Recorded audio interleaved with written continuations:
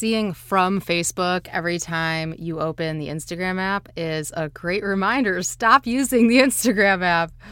What a move.